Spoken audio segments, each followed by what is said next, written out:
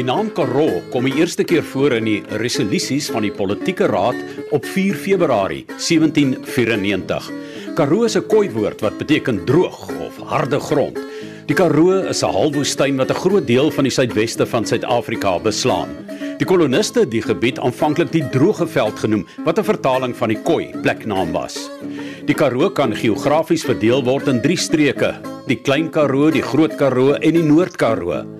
Geologies is die Karoo een van Suider-Afrika se ouer sisteme, na beraming sowat 270 miljoen jaar oud. En die gebied beslaan 40% van Suid-Afrika se oppervlakte.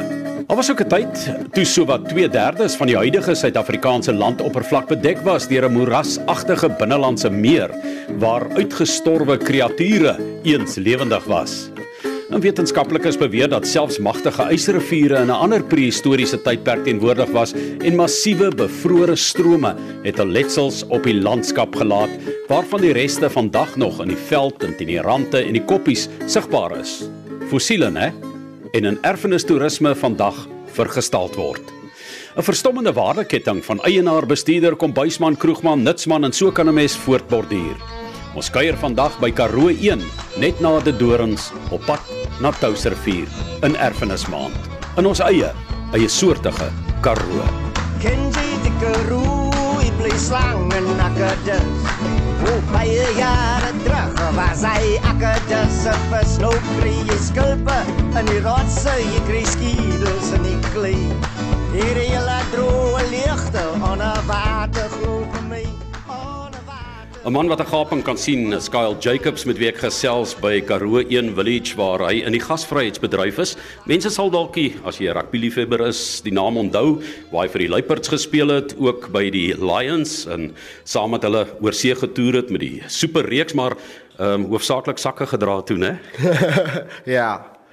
Jy het in Ysriviere groot geword en toe op 'n jong ouderdom het jy Ysriviere verlaat en jy het nou weer teruggekom, maar vertel ons van daai sirkel wat jy geloop het.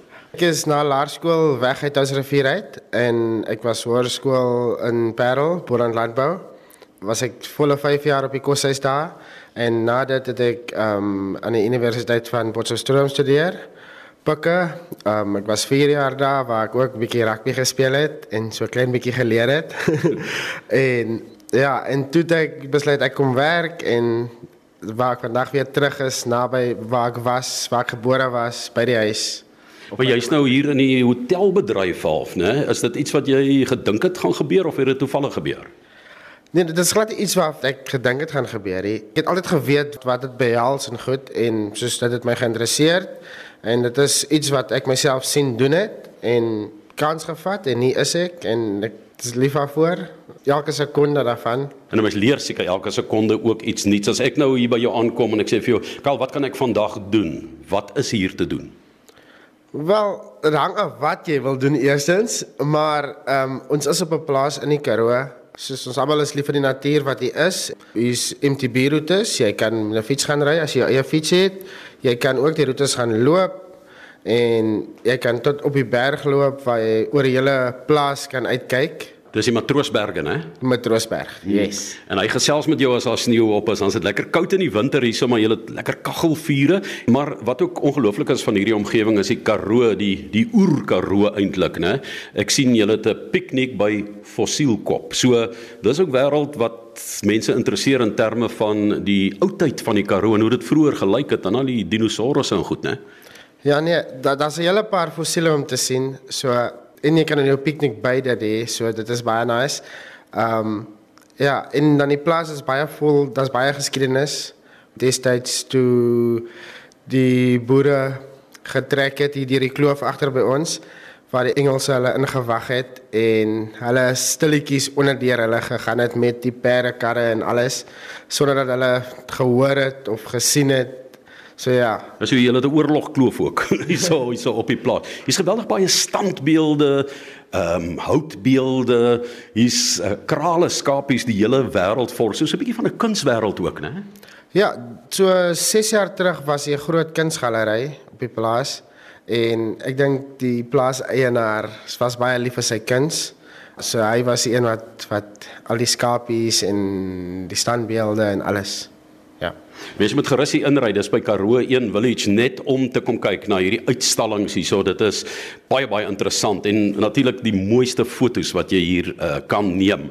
Nou, Karl, ek wil so ten slotte vir jou vra, terwyl daar suikerbekkie nou pas net daar buite kom sit het, en wat 'n pragtige prentjie is dit nie tussen die standbeelde. Vir jou vra, dis Erfenismaand in Suid-Afrika en toerisme en wat ons eie land kan bied. Ons berge, ons klippe, ons geskiedenis, waarvan jy nou vir ons vertel het wat hierdie kloof gebeur het, maar ook dan die oergeskiedenis. Is dit vir jou belangrik om dit vir mense bekend te stel, om te sê, kyk, ons het baie in ons eie land waarop ons baie trots kan wees? Ja, kyk, met die pandemie het val ons bedryf was baie hard geslaan met dit, maar ek bedoel, soos dit is hier, hoekom nie dit gebruik nie, hoekom dit nie geniet nie. Aan die ander kant, soos alles gaan altyd okay wees aan die einde, want ons almal se stories is anyway klaar geskryf, soos ons moet net nie glo. So alles gaan okay wees en ja, ons moet net vasbyt en die bedryf sal weer opstaan en ek bedoel, hier by Karoo1 gaan ons nie vir 1 sekonde op glo nie, so ja. Ander kant die Dwaai-Kalais, die moordenaars Karoo. Dis 'n wêreld wat nog rou is, wat 'n mens nog in kan glo. Die paai hier loop reguit en die mense wat hier woon ken die hitte van die somer, weet hoe reën jou kan beloon. Al ry jy dalk net hier verby, dat's iets wat in jou agterbly en maak dat jy vir altyd hier kan bly. Ja, die kring om die maan word nog môre se wind. As jy jou hart verloor in die Karoo sal jy vind. Want waar jy ook al gaan, draai jy die wêreld met jou saam. Ja, die wind oor die Karoo was die kring om die maan.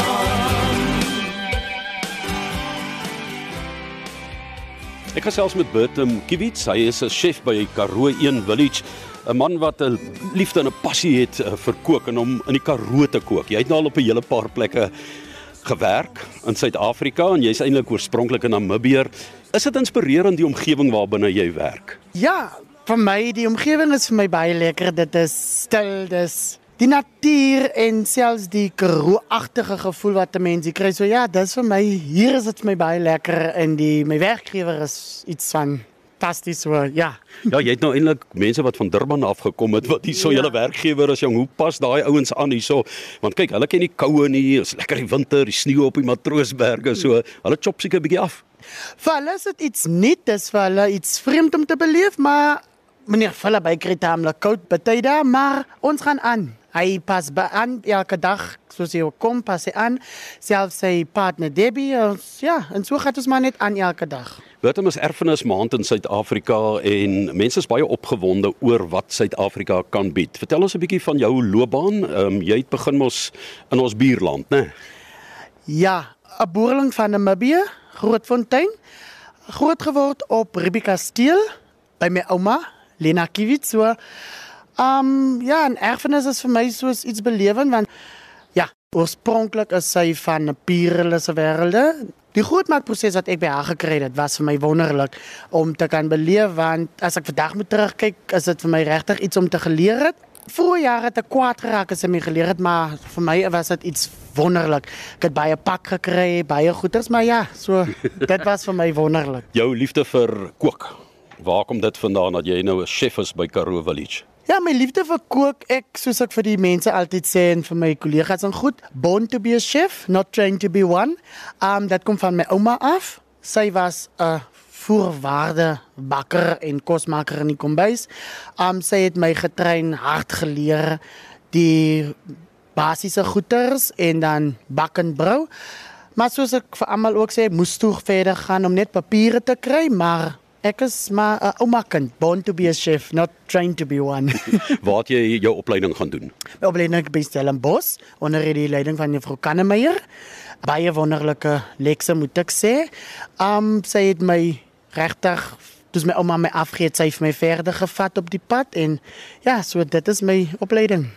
Jy weet, baie keer ry 'n mens verby, jy's nou net aan die kant die Dorens, is so ure en 'n half se ry van Kaapstad internasionaal in die stad af, dan ry 'n mens net verby, maar as jy 'n slag hierso stop en jy stap 'n klein entjie in die berge in, dan kan jy eintlik nie glo hoe ons eie skatte onderskat nie. Ja. Wat as mense hier aankom, wat doen hulle? Baie mense sien net van ver af die wit geboue. As hulle inkom, dan aanskou hulle net die natuur, hulle stap in die berge in. Ons het 'n rotswembad. Baie mense gaan soontoe na die kloof toe. Baie mense wil net die geskiedenis van die plek weet. Baie mense wil weet van die kombuis, die chef homself en selfs die eienaars. So ja, baie mense kom met nuuskierigheid uit, baie mense kom om te ervaar wat die volgende persoon vir hulle gesê het van Karoo1 hotel, so ja. En hier is jy's baie gelukkig en jy hou van interaksie ook met die toeriste, maar vertel ons 'n bietjie, wat se kos kan mense verwag? Is jy 'n ou wat 'n bietjie uit ons Suid-Afrikaanse erfenis uitkook ook, Suid-Afrikaanse disse? Ja, die kosse wat ek voorstel is meer Karoo agter, dit is huiskos, breedies en curries en lamchops en daai tipe van goed, maar ek kry baie mense in wat wil, ek moet bietjie buite die boks dink, so dan gaan ek bietjie buite die boks. Soos ek altyd sê, ek gaan rond die peninsula. Mense moet nie net as hulle by my kom, moet hulle voel, maar ek het laasweek by die chef geëet en ek het hoenderpastei geëet by die chef, so. Vir al groot groepe mense bied ek baie kere breedies aan, huiskosse. Ek kyk baie kere na my gaste se voorkoms. Dan kan ek sien, maar die gas, hierdie persoon, hy eet net steaks by sy huis, of eet net groenslaai by sy huis, so dan bied ek vir hom breedies aan. Wat was jou ouma se lekkerste dis, sou jy sê? My ouma se lekker dis was curry, en dan het sy ook koolkos gemaak. Dan was haar gunsteling by kosse was souskluitjies, en haar favourite was pampoenkoekies.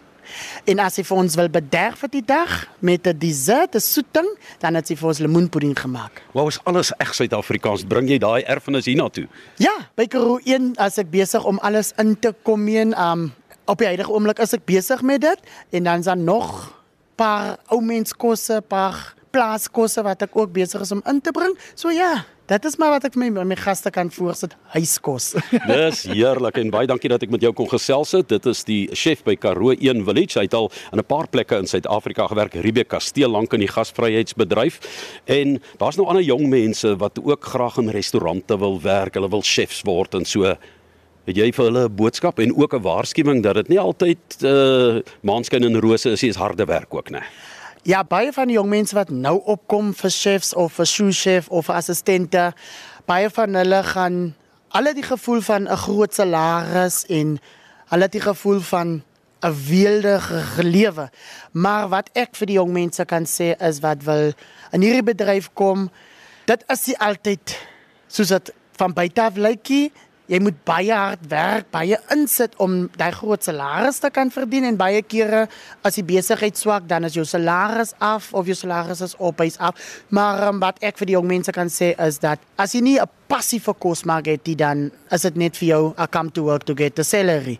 Maar as jy 'n passie vir kos maak het en die geheim agter alles is as steel met die oog. Baie van ons jong mense begin by skorrelgoed was, dit is die inding, jy begin by skorrelgoed was en so werk jy op. Maar dit moet nie net by skorrelgoed was bly nie, jy moet, as jy sê dierskil, kyk so nou en dan vra van wat jy kan doen, kan ek vir jou help skil, kan ek 'n groente ding vir jou chop, en dit is hoe jy op gaan kom en passie gaan begin ontwikkel vir die chefbedryf. Anders sal jy loop. Wie was jou rolmodelle as chefs? Is daar 'n naam of twee? Ja, daar's taamlik mense wat ek kan na opkyk. Bernadette Esau, sy was die chef by Cafe Felix. Fiona Snyders, sy was die chef by Alban. So ja, daar's taamlik mense wie ek regtig kan sê, hulle het my aan die hand gevat, hulle het my die pad oopgetrap in die gebou homself. Maar buite die gebou was dit mos nou obviously my ouma, maar binne in die gebou, binne in die hotel homself was dit Fiona Snyders en Bernadette Esau en Madine Gys, man, regtig, Madine Gys. Daar is mense met passie, en as jy wil regtig leer, moet dit wees by mense wat 'n passie het vir kos maak. Daar is manier om te sien, daar's veel om te onthou, daar's die breedte van die vlakte, die randjies veldse blou, waar 'n arend iewers wentel bo sy onbekende prooi, kry fabels skielik kleur en word die berge vir jou mooi. Al ry jy dalk net hier verby, daar's iets wat in jou agterbly en maak dat jy vir altyd hier kan bly.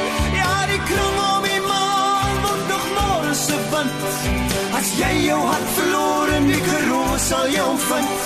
Want waar jy ook al gaan, draai jy die wêreld met jou saam. Ja, die wind oor die Karoo was die kring om die maan. Die toerismeketting in Suid-Afrika strek wyd en ver en een van die manne wat deel is daarvan is Enzo Deelman. Nou as jy nou by Karoo1 waar hy werk aankom, sal hy vir jou vra wat 'n mengeldrankie wil jy hê of 'n cocktail, soos dit ook bekend staan. En so jou opleiding om hier te kan werk, vertel vir ons waar jy groot geword het en hoe jy in hierdie bedryf beland het. Ek het in ysriviere groot geword, dis 'n klein dorpie, net so 'n paar kilos hier van ons af. My formele opleiding het ek gekry by Suikers Baarskool in Kaapstad. Dit was ook maar net vir my soos 'n vakansiewerkie gewees en toe het ek 'n passie vir dit ontwikkel en toe het ek besluit, okay nee, ons maak dit formeel en toe gaan ek vir my training. Ek het so 3-4 jaar experience in professional bartending en mixology. So ja. Nou is dit vir jou lekker as jy sien hoe mense 'n drankie geniet wat jy gemeng het.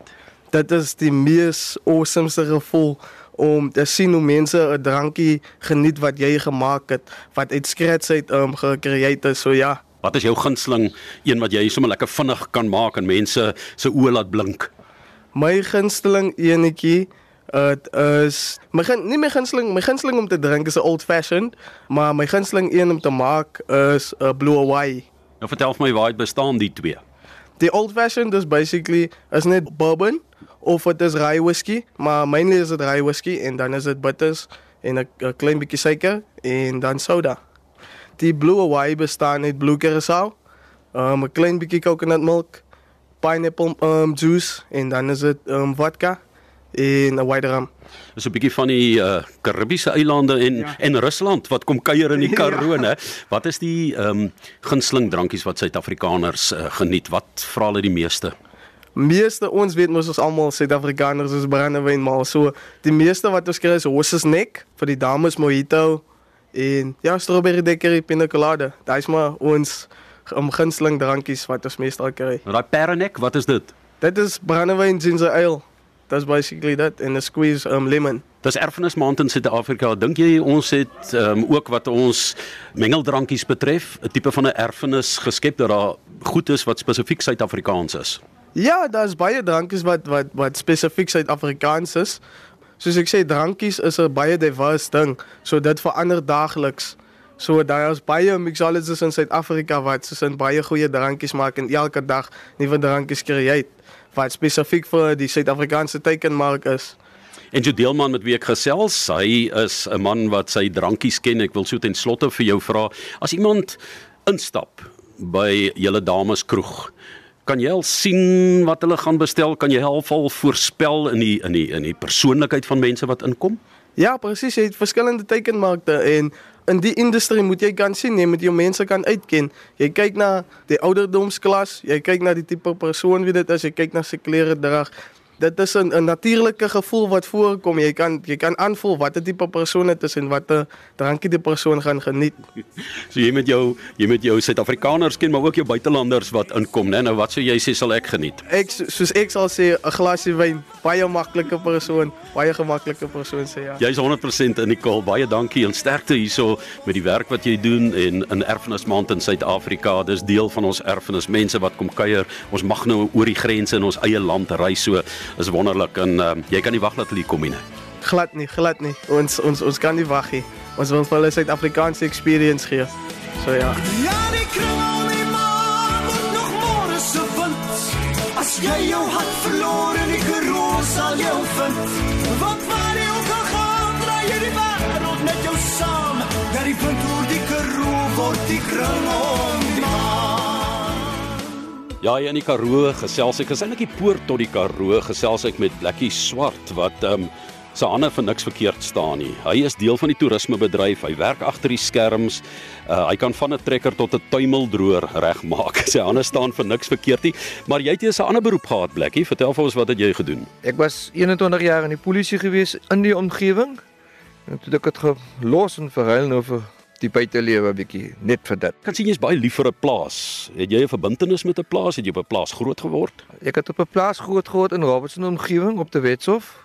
Was al die jare maar lief geword het vir 'n plaas.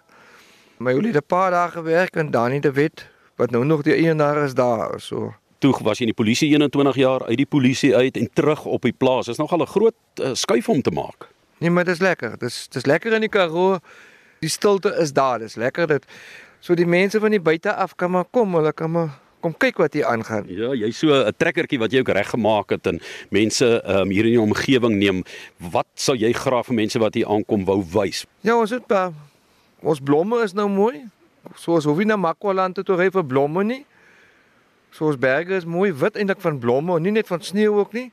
En dan is 'n bietjie wild ook hier so. Soos rooi hartebeer, soos gister die gemsbokke gesien, ons het 'n zebras hierso. Springbokke is hier so. Grootste uitdaging in die omgewing, die Karoo, is water, né?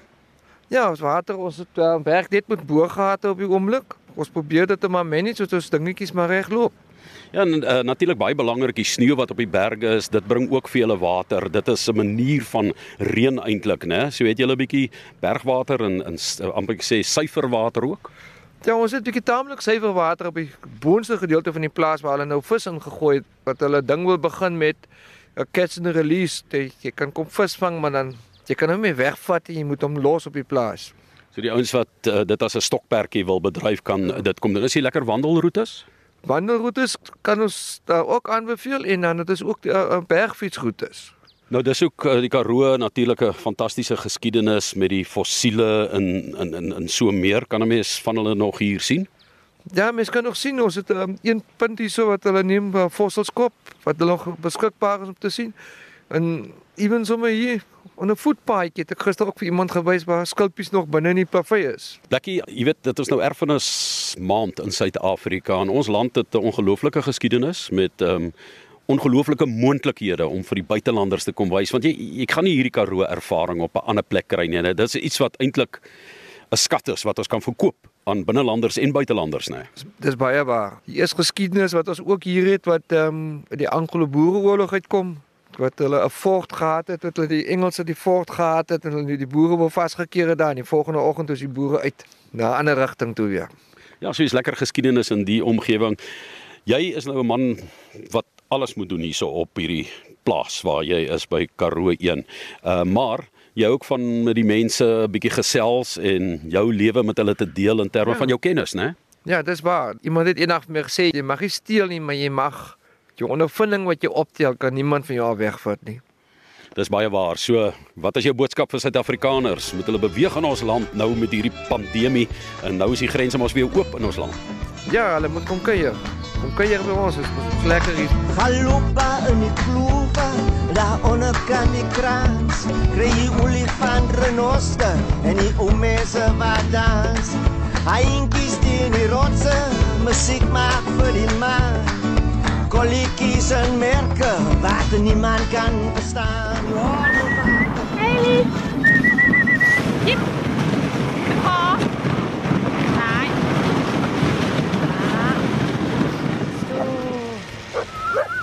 Saterdagoggende in Reis sonder grense van 10:00 op rsg.co.za.